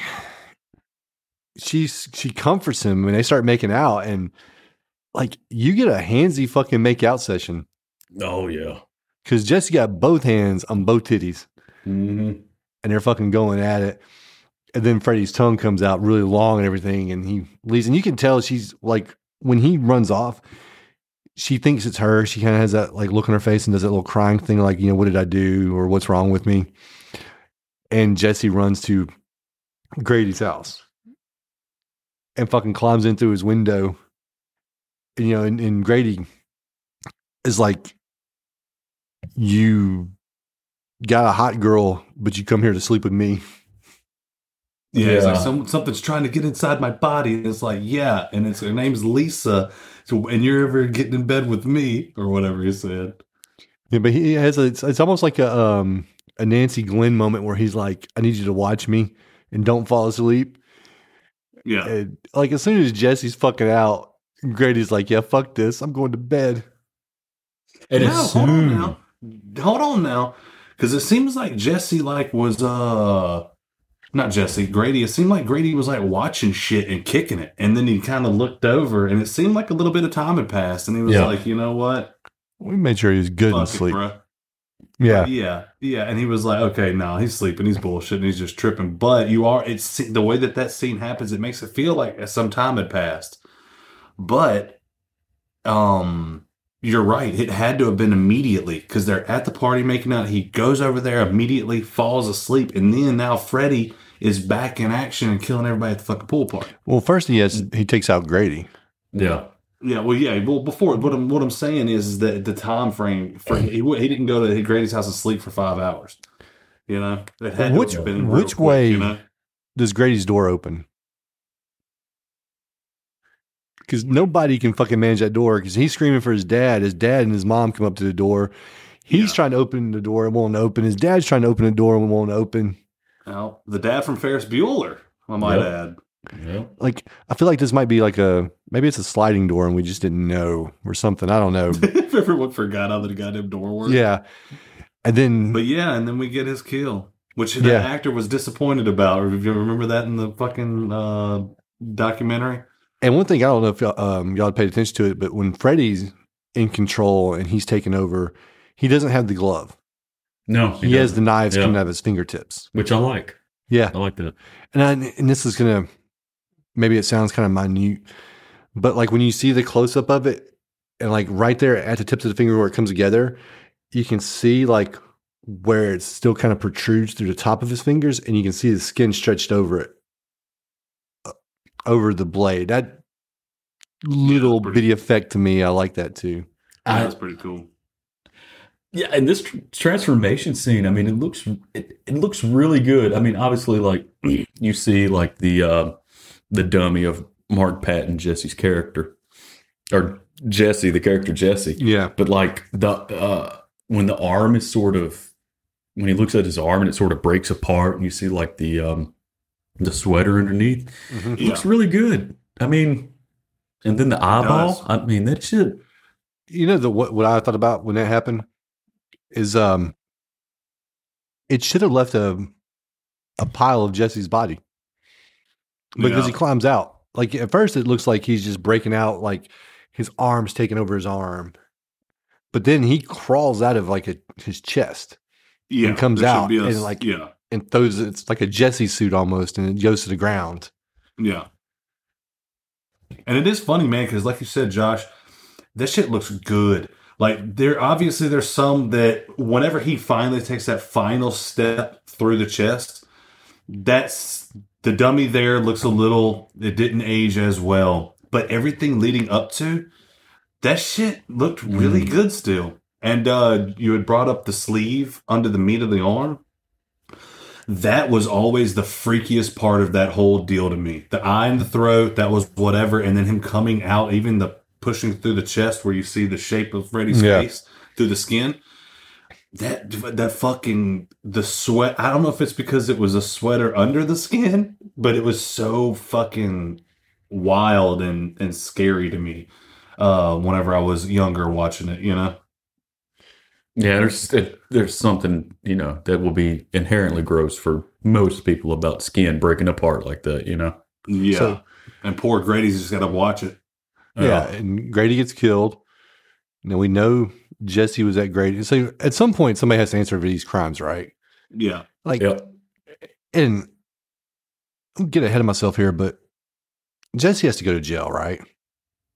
Yeah, this has got to end with him going to prison. Yeah. Like, there's no other way, man. Like, because he's the only thing that's linked to all these things. Like, the codes. He confessed it to Lisa. Yeah. Yeah, he tells Lisa that, but Lisa knows about Freddy and sees it in the movie. But like nobody's going to believe in the boogeyman killing these people. Like if you're normal fucking society. So Jesse's going down. Oh, for sure. He's got People died. Fucking yeah. Yeah.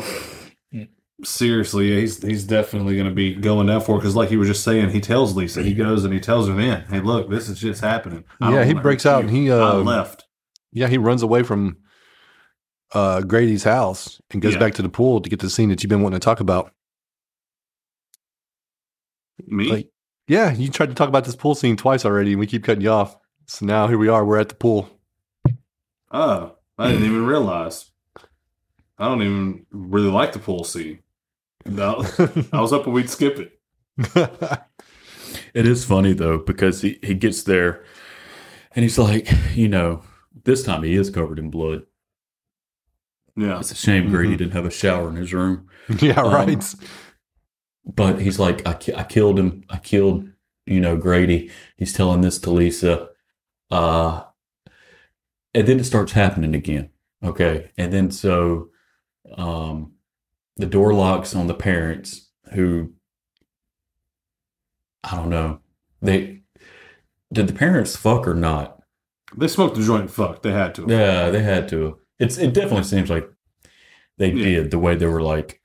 Yeah, they were like kind of real frisky, and I guess they had a couple drinks in them, So Yeah. they were getting ready to get down.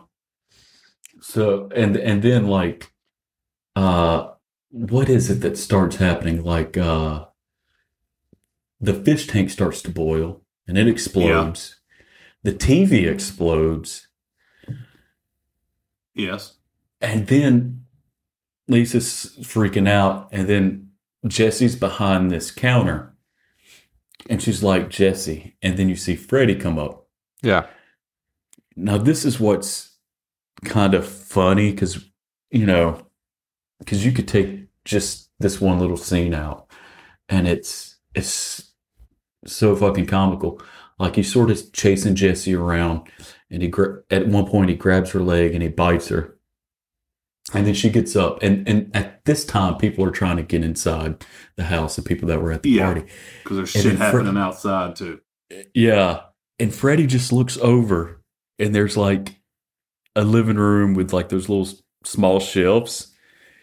And he just knocks down some like heirlooms, like a kid. He's Yeah. like, heirlooms. Which is so like a rich ass trinkets. Like Freddy just knocking down like glass ornaments and plates. The stuff that was happening outside, wasn't it the hot dogs blowing up? Yeah, they start exploding, and then the beer hot dogs starts popping. exploding. Yeah. Well, the beer, you can always just run up and like fucking open your mouth and just catch it, They should have had that. That seems like that'd have been a more natural reaction. Like the hot dogs, whatever, but the beer's like, let me drink this. It had to have been like, the script is so kind of bananas. Like, why not put that in there? Yeah. Like, like one random kid trying to save the beer with his mouth by drinking it. Like 3 kids. Yeah. But let me just go ahead and set the stage, because this is another one of those instances. Because me and you, Bone, I don't know about Daniel, we watch these movies with subtitles on. Yeah. And so right after all this happens, Freddy jumps through the glass and disappears. So for about 10 seconds in the movie, everybody, the partygoers, were trying to figure out what's going on.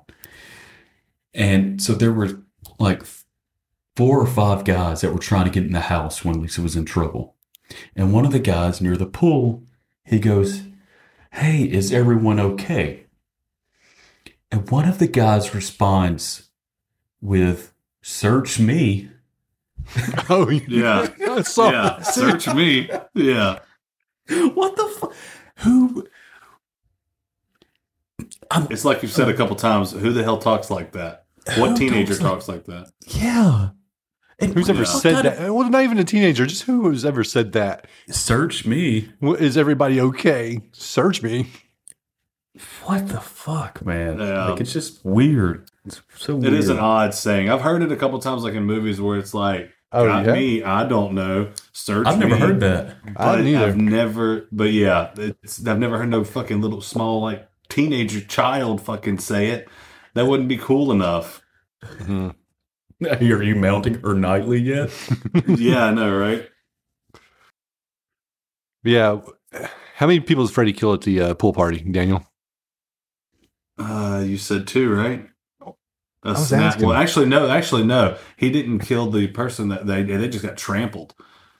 And He kills one I person. think- He kills one person, but then the other person that he gets into it with, he just throws over something. Yeah, Yeah, he just throws them. throws him into the grill, right? Or Yeah. over it or something. But you can't count that as a death. Right? You can So- assume that they've died. This is 85. It's not like nowadays where you have to see the body to know that they've died. Didn't he slash somebody trying to climb the wall? I thought he slashed somebody too. He might I know have. people burn their hands on the fence. That's not a death. Well, I'm talking about the crazy things that happened. You know, Oh, so I somebody just burned I want to their make sure you hands. wouldn't count it as a death like you did this little grill toss when you were like, you don't got to see the body. Oh yeah, they're all dead. Well, he does tell that guy to help himself, fucker. Yeah. Help yourself, fucker. I'm just trying to, at this point, I'm trying to keep track of like how many people died. We know that the coach died. Grady's dead. He killed one person for sure at the pool party. He threw another one. And you said he slashed another one trying to climb? And one person got their neck snapped and getting trampled. He didn't do that. That doesn't count. That was incidental. It's a death for the movie, though.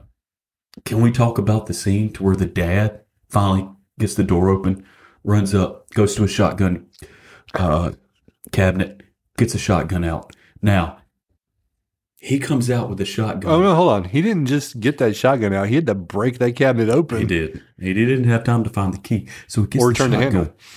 Yeah, or turn the handle. We know that cabinet wasn't locked. Josh, come on.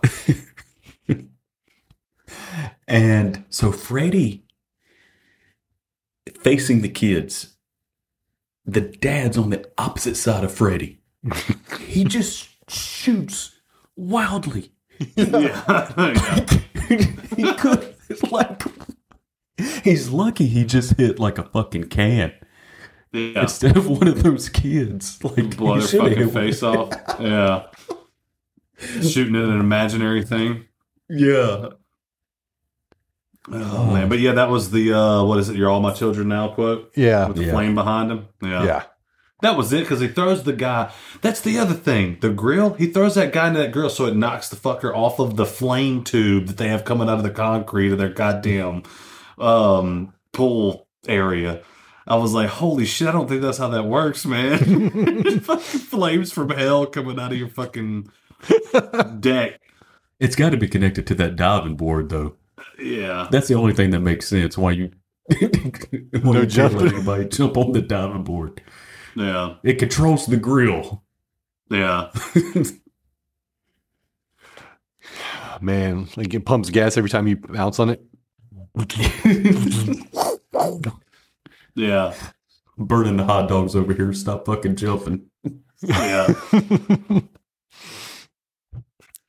And then, well, Freddy runs off though. He leaves. Yeah, because Jesse kind of, you know, Well, stops Lisa's him from like- killing Lisa. Yeah. Yeah, and the you get a shot of Freddy like through the fire, and it Shoulder doesn't do a lot in this movie that you want to throw roses at his feet, but that was a pretty good shot though.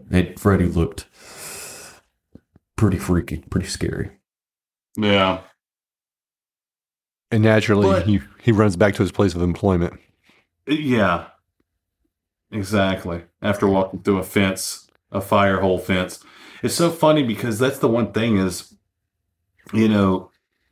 that's why you have to look at these movies just obviously open-minded, because you would like to think that it's a possession thing where he's come out. Well, once he's out, there's no more magic. There's no more nothing. He's just here with a fucking razor glove and he's killing the fuck out of people. That's how it should be. But you still have all this supernatural shit happening like everyone's in a dream, which goes to what I've said before, like talking about these movies is this has got to be Jesse's nightmare. Just like how the first Nightmare on Elm Street is Nancy's nightmare. You know, like this main character, what they're going through from the very beginning, this is just their nightmare. Yeah. All the crazy shit that happened, yeah, they had nightmares within their nightmare, but the whole thing we just watched is that person's nightmare. Well, Which is even more true in this. You can tell they haven't like established rules, so to speak. Like Yeah. they're 2 movies in, and now they're doing a movie where Freddy's working towards getting a physical form back in the real world. And keeping his superpowers. Yeah. Yeah, you know, that was one of Craven's problems. It was like he set up some rules in the first one, and they completely broke them in the second one. Yeah, but I mean, once again, like we're 2 movies into it. And Yeah. if they try to follow the rules that were set up, you know, what happens then? You know, what kind of movie do you get? I get it. I mean, I get like being like, man, you went against, you know, what I set up. But he also didn't have any intentions of making a sequel. So Yeah, and I don't know how him and Robert Shea left their friendship at the end of the first one, but yeah, I get Craven having a problem and calling this script substandard. It's fair, and I get Craven having a problem with what this movie did. But if Craven had a problem with what this movie did, then he probably should never watch Dream Child and Freddy's Dead then, because yeah. it just becomes Looney Tunes at that point. Mm-hmm. Yeah, for real. But did they say too, like, because when Lisa was talking to Jesse, how many kids did she say he killed? 20? Yeah, 20 exactly again. Yeah. Yeah, so he took 20 people there. Like, it's hard to believe that Freddy took 20 different children to this fucking factory that I'm assuming it had to be in operation at that point because he's an employee and nobody ever fucking noticed.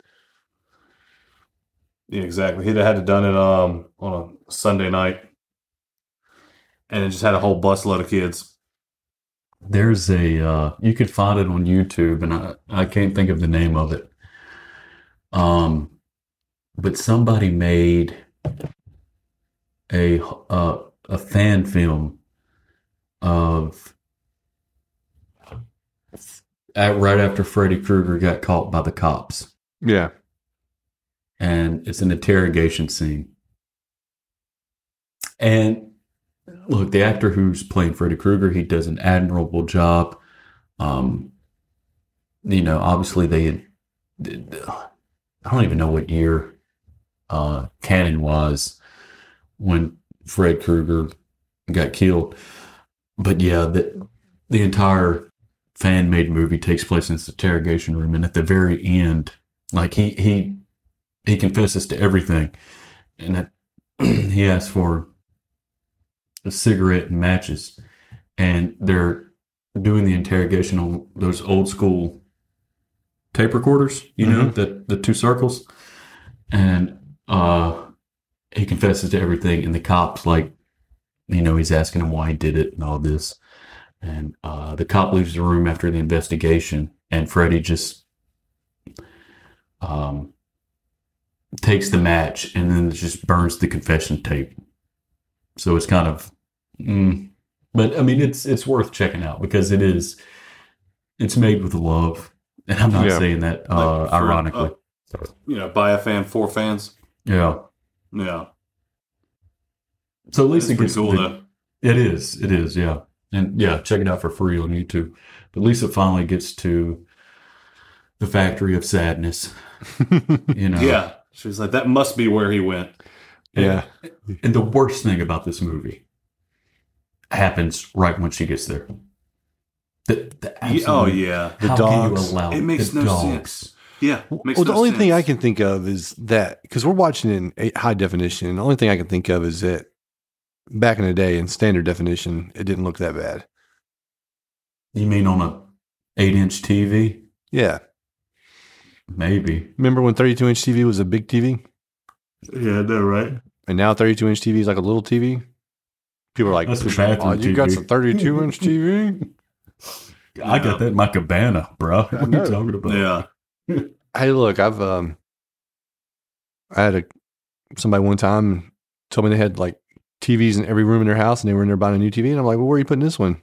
And he's kind of joking around, like in the bathroom. I'm like, yep, it's going on in the bathroom wall. I'm like, oh my God. Like, and we sat there and I was like, well, you spend that much time in the bathroom that you need a TV? And they're like, we just want to be able to watch the news while we're getting ready. I'm like, okay. And they got like a little 19-inch TV to put on the wall. Yeah, Bone was trying his damnedest to not get that sale. He was like, this is a mistake. You should read a newspaper.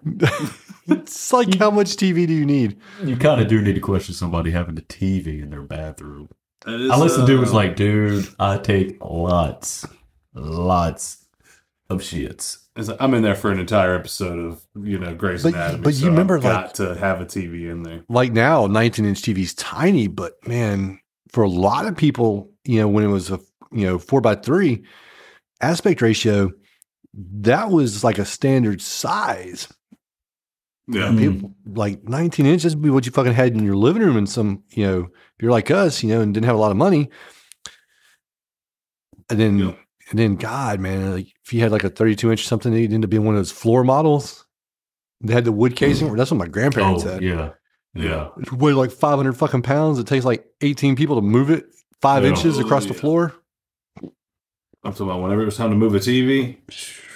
It's so funny how that's got to be crazy for the younger generation. You can lift a TV and put it under your arm, but then took two people, and if it was a big one, it's like, look, dude, as soon as you need a break, we'll put it down. Do not drop this fucking TV, TVs were so heavy back in the day that when you bought a new TV, you just put it on top of the old TV. Yeah. Yeah. Exactly. It's funny you say that because when my grandparents had got their new place and they moved out, they left that old TV, and me and my dad used it until it quit working. But then when it quit working, he got another little TV and just put it on top of it. Yeah. That's what people did, man. Use it as a fucking nightstand, a table, a dinner table, whatever. Where's my wallet? It's on the TV. Yeah. Right. You don't hear that anymore. No. I know, right? But yeah, man, like nowadays though, it's like, if you got like 55-inch TV feels like a small TV. Yeah, really now 55 seems like your average size TV, right? Where you have 80 inches are the big ones, 100 inches are the big ones, and then, whatever. But it really does seem like average size for like a living room would be a 55-inch TV. Yep. So, like I said, maybe the dogs didn't look that bad back in the day on, a little standard definition 19-inch TV. But you're right. Now, when you look at it, they look bad. Oh, it's pretty horrible. Somebody should recut this movie and just take that out. And maybe the rat scene you too. Took the word out of my mouth. I was just about to say the demon rat didn't look that great either. Mm-mm. And it was just, why? Really? There's no point in either of them. Yeah. The dogs serve no purpose. Like Grady. It's not like they look like Grady or fucking Snyder. They just look like two baby faces on goddamn Rottweilers. And if you was want strange. if you're wanting to do something to the factory, man, just have fire. You've already said this entire goddamn movie is 97 degrees. Yeah. Yeah. Everybody has swamp ass. Just have fire in the factory, Yeah. Yeah. The dogs and the rat seem out of place. And then you have this showdown, but there's no fighting. It's not like a traditional like horror movie showdown. It's Lisa talking to Freddy, and she defeats Freddy with the power of love. Yep. And true love's kiss. And if there was any scene to bring home the fact of the sexual undertones and Jesse fighting, who his true self is, the gay self, then this ending just puts the nail on the coffin, Yeah. you know, because she's like, I love you. And that defeats Freddy. It's just, you watch it now. And if you know the history of this movie, I mean, it's so goddamn blatant that it's hard for me to just even think that Jack Shoulder had no idea what he was doing, you know. And obviously, like, I'm sure we'll get to it in a minute, but how this sort of affected Mark Patton's career and his life afterwards. But yeah,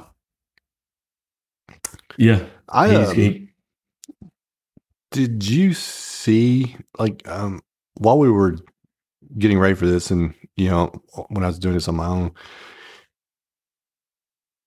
Oh, that's interesting. I didn't know that. Well, it says here that you can briefly see Jesse in flashbacks during Freddy's introduction on Freddy versus Jason. I want to go back and I haven't watched that in forever. That's curious. It's probably going to be the fucking him coming out of his body fucking scene. You know? Maybe. But they did books. Like, obviously, in 1991, they had a novelization of, I think it was 91, of Nightmare on Elm Street 2. But they also did I think they said something where it was like a journal entry. But one of the endings, they had changed the ending of Nightmare on Elm Street 2 in literature to where Jesse kills Lisa. No. Better movie. Yeah, the journal entries says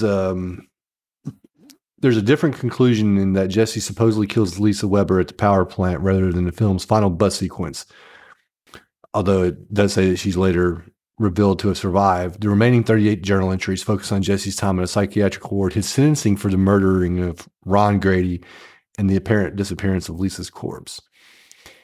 His escape from the institution and his efforts to build a new identity. Jesse still wrestles with Freddy Krueger in his mind and enters into a panic. I kind of want to read that. Yeah. And so he enters into a panic when Hollywood begins making a Nightmare on Elm Street films based on Jesse and Nancy Thompson's journal entries. So that does sound kind of interesting. Yeah. That is interesting. But I'm sorry, I didn't mean to cut you off, Josh. You were talking about the power of love saving the day. Hell, I done lost it. Well, you were saying that this is what made it so obvious what the intent of the movie was. Yeah, and yeah, I don't have it. Keep going. But she tells him that she loves him, and then they end up kissing, don't they? Because Freddy and Lisa kiss. Yeah, she ends up kissing Freddy, and then she kind of like recoils away from him and like cries, scared, and then that's whenever it kind of overtakes, and then he starts to melt. Yeah, pretty good effect. Pretty good. Yeah, it looks good. And then Jesse emerges. Yeah, Jesse emerges, and nightmare's over. And Lisa was the stand-in for gay conversion therapy. Yeah, right-wing right? Bible thumping nuts, dude. I mean, that's true. I mean, hey, don't the gay community love Meryl Streep? What? I thought they did. Or maybe I thought Glenn Close. I don't know. Yeah, but we've went this entire podcast without mentioning Lisa looks like Meryl Streep. Was that something we wanted to do? I don't know, but she no. I'm just saying how far we've gone without mentioning that she looks like a young Meryl Streep. Yeah, even whenever you're watching her on a documentary, and it's been 20 years, she looks like Meryl Streep at that age. Yeah. Like, it's crazy. So after Freddy melts away, they're on the bus ride again. Yeah, and we get another scene with I think her name's Carrie. Carrie. That was it, Carrie. And it ends up like it's the same scene playing out again, but then they're like, "Oh, Jesse, calm the fuck down." And Carrie says it's all over. Yeah, before it's like, he's going Freddy's so fast. claw burst through her chest. Yeah. Carrie wasn't involved in any of it. Nothing. So how she would was she worried know about what the was pool over? party and wasn't even fucking there, was she? She was. She Yeah. was there. So Because the she guy just was like, survived it. yeah, the guy was Yeah. like, hey, come in back into the pool. And Yeah. she's like, not now.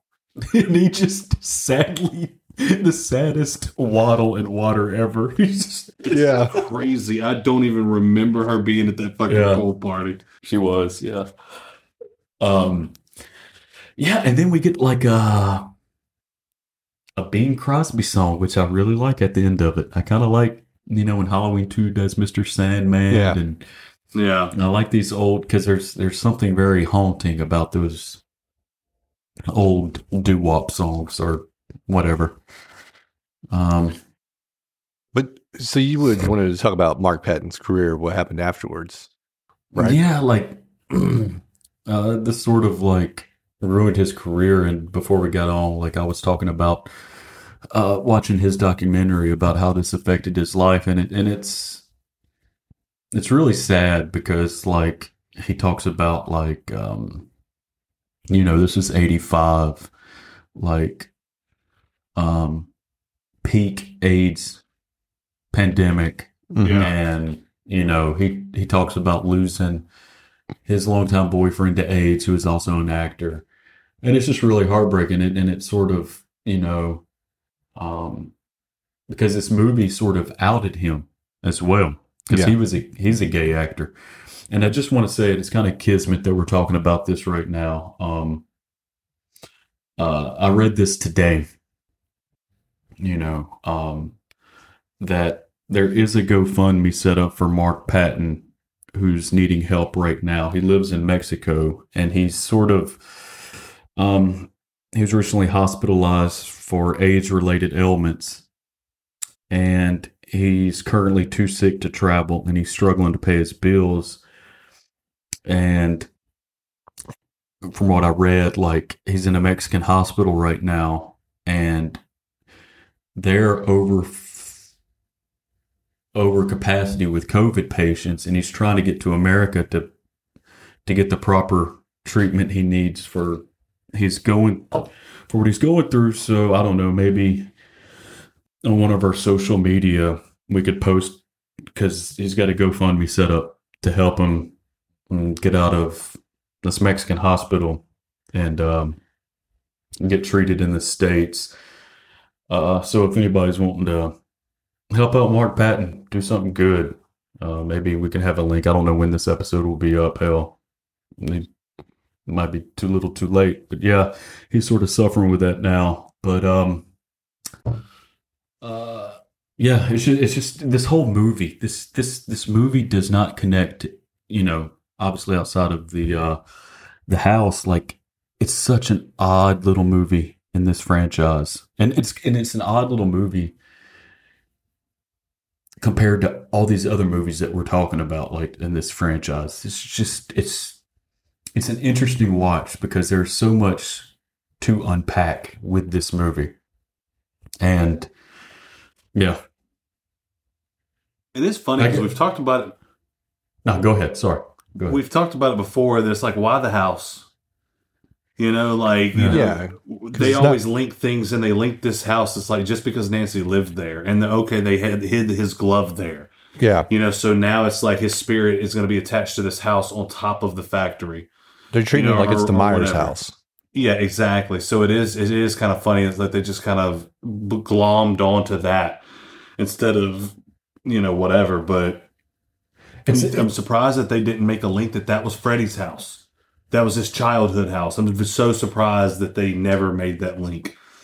That was the house he grew up in, but they moved out 30 years ago, and that's why he went after Nancy, because she lived there now. They do treat it like the Amityville house. And, if you see the Amityville house, it's very unique looking, obviously. The house looks like it has eyes. Yeah. Top windows. And this house is pretty unique looking. So I guess it was easy. For lack of a better term, it was just easy for them to be like, we'll just have this be the base of operations. Yeah, we'll say that he moved into Nancy's house. Yeah, I was going to say, it's almost like they just needed like a location to be like a central location that you can keep time back to. Well, Jason They has do. Camp Crystal Lake, the Myers house, the Sawyers or the Hewitts. I don't know. We'll get there, but they have their house. You always need them to have like sort of an entry point, I guess, Yeah. for the dumb fans. Yep. Well, what did you think about the movie?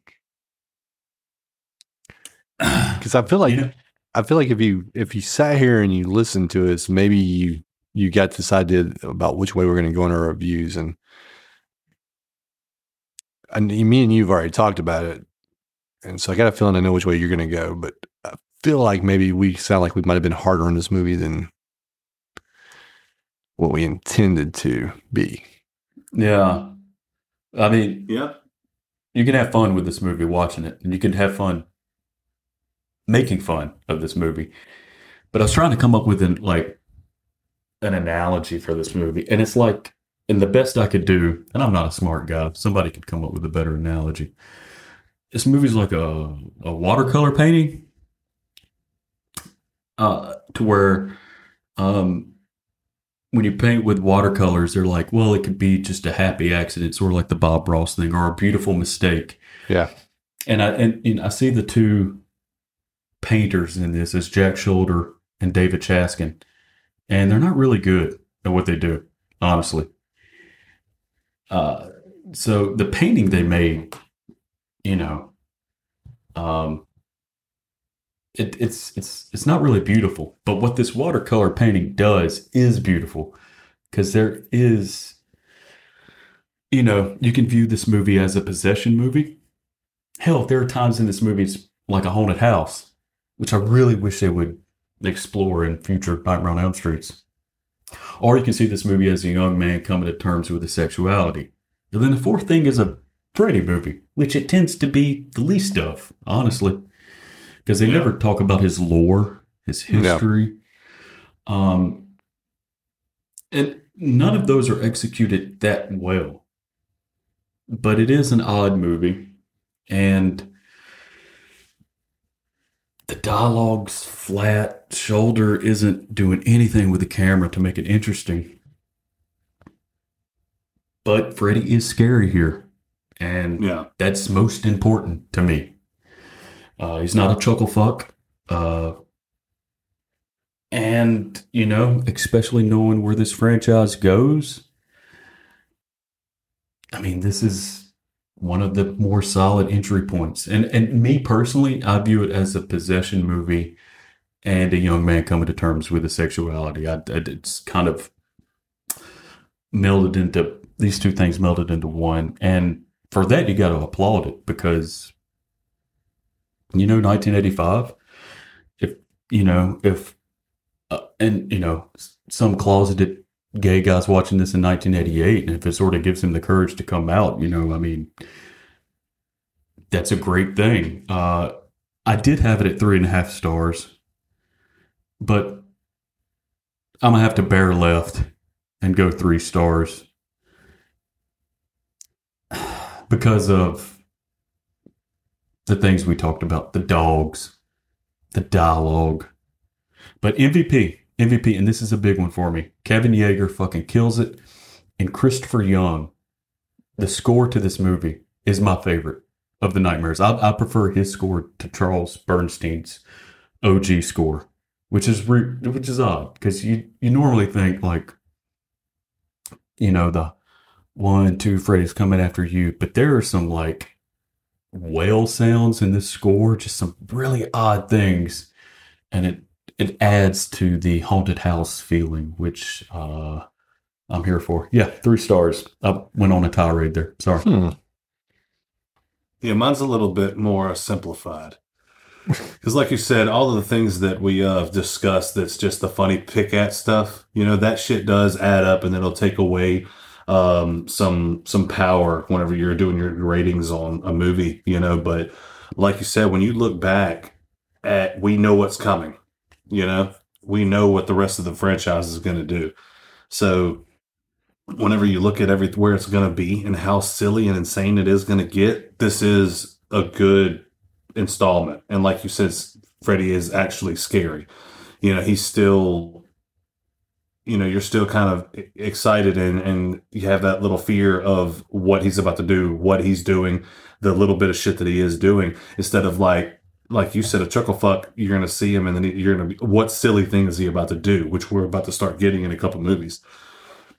But like I said, I still like this movie, and it's got its separate messages and things like that. And like I said, if, hey, if that helps somebody in their journey, then hey, that's what's up. That's a good thing, whatever. But when it comes to the franchise, I landed at 3 as well. Because it does have its problems, but whenever you're comparing it to some of the other shit we're watching, it's still up there. And the thing about it is some trash. Yeah, we see some half stars up in here. I mean, maybe 0. And it is funny though, because we keep saying we're comparing it to what's coming in the future, and it's so easy to do that. And I know I'm repeating myself, but this is such a standalone movie. It's almost like the Halloween 3. Yeah. Yeah. It really is. I think I try to look at it in relation to how I did the other movies. Daniel's rating, I'm not surprised by. I kind of felt like that's probably where he's going to land. I'm kind of surprised about yours. I thought you were going to land a little higher, Josh. So it kind of took me back. I don't know how I feel about this. I'm having a crisis now myself. But I like the movie. I like it a lot. I think we've had this discussion before as to like how do you rate the first 3. I probably still think it's my least favorite of the 3, but it's still to me it's a good movie. It takes its time doing what it's going to do. It doesn't rush into anything. It doesn't have a huge body count. It's not just them reeling off kill after kill and trying to see like what, kind of clown college kill can we have this time? Like you get in some of the later movies. Like you said, Freddy's scary. He has a good design, and all that. I mean, I give the movie 4 stars. It's one you can go back and watch. You can watch it, and I think it's good in the sense that it's not bogged down in lore to where you can go and watch it and not have to watch any of the other movies. Yeah, like you. And I'm not saying that like the Friday the 13th movies are like super thought provoking, but if you get into some of those later movies or even some of the early sequels, you just start seeing like the damage on his mask or things like that. And you're kind of like, oh, well, what happened here? And, or if they don't explain his backstory anymore, you kind of, you're left wondering like, what's this about? And I think this movie here, before you get bogged down into the Freddy lore, because that's what the next like 3 movies become, is just, okay, here's Freddy, here's some lore. And then the next movie's like, well, here's some more. And then here's some even more. And now you can't watch part 5 without seeing part 4, essentially. Yeah. This one you can watch as a standalone movie, though, and have a good time with it. So, yeah, 4 stars for me. And then MVP, probably just be the design of Freddy. Like I said, I think that him not wearing the glove in this movie and saving the glove for Jesse. That's such a nice touch. Yeah, it shows. Such a nice so you can see when Freddy's in control as opposed to when Jesse's in control, and it's like, and I do like the way the knives look coming out of the fingertips. It's a good effect. But yep, that's where I come in on that one. Yeah, I will say like the problems I had shown more brightly in this viewing. I thought I was going to be a little bit more forgiving when I was watching it, and again, with Chaskin in the script, if you just cleaned it up a little bit, I mean, I think there's a even better movie in this story that could have been told. I mean, like Daniel was saying, it cuts from night to day, and it just seems like scenes without any sort of through line in them, and And the dialogue. I mean, David Chaskin was writing for like a 57-year-old man, not like a 17-year-old teenager. It's weird. But all of that's baked in. And you know what? I said 3 stars. Honestly, it's probably more 3.5 just because of, honestly, just because of the impact. Like, this plays at like... Ooh, this might be the first time that somebody's changed their rating twice in one episode. I mean, started at 3.5. You went to 3. Now you're at 3.5. Yeah, it's like when I wrote down my final thoughts, it was originally a 3.5, and then the more we sort of laugh and talk about it, but yeah, 3.5. Fuck it, I'll go 3.5 because I know where my rating for Dream Warriors is going to be. Yeah. What's our next movie in this list? It's either Jason Lives or Texas 2. This is Jason Lives. Yeah, Jason Lives. Wow, and then we finally get another Texas Chainsaw Massacre. And we it's something are else that was tearing funny. I was through gonna Friday say, the 13th movies. Oh, we are. And it is funny because something else I was going to say was tidbit that this is the first movie that was released after my birth. I was like 2 months old when this movie came out. Freddy's Revenge. I'm finally alive. You're finally alive. You know? And what? Oh, I was 5 years old. That was crazy. That's insane though, because like these movies, once they start pumping them out, Oh, yeah. like, I mean, Friday the 13th was once a year. Fuck Yeah. Yeah. green light, go. You know. Yeah, make it bigger and better. Bigger and bloodier. Make the titties bigger. The kills bloodier. Make the titties bloodier and the kills bigger. There you go.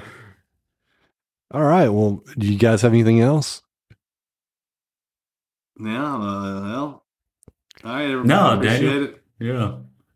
Yeah. Tell everybody where to find you. What boat? Yeah. On the boat, yeah. No, I was going to say hit the showers, dirtbags. Dirt balls. Dirt balls, that's right. Damn it. I fucked it all up. Now you got to run laps. Yeah, I'm about to run laps. I'm going to wait till 2 o'clock, though. All right. Well, that's it. We appreciate everybody for listening. Thank you.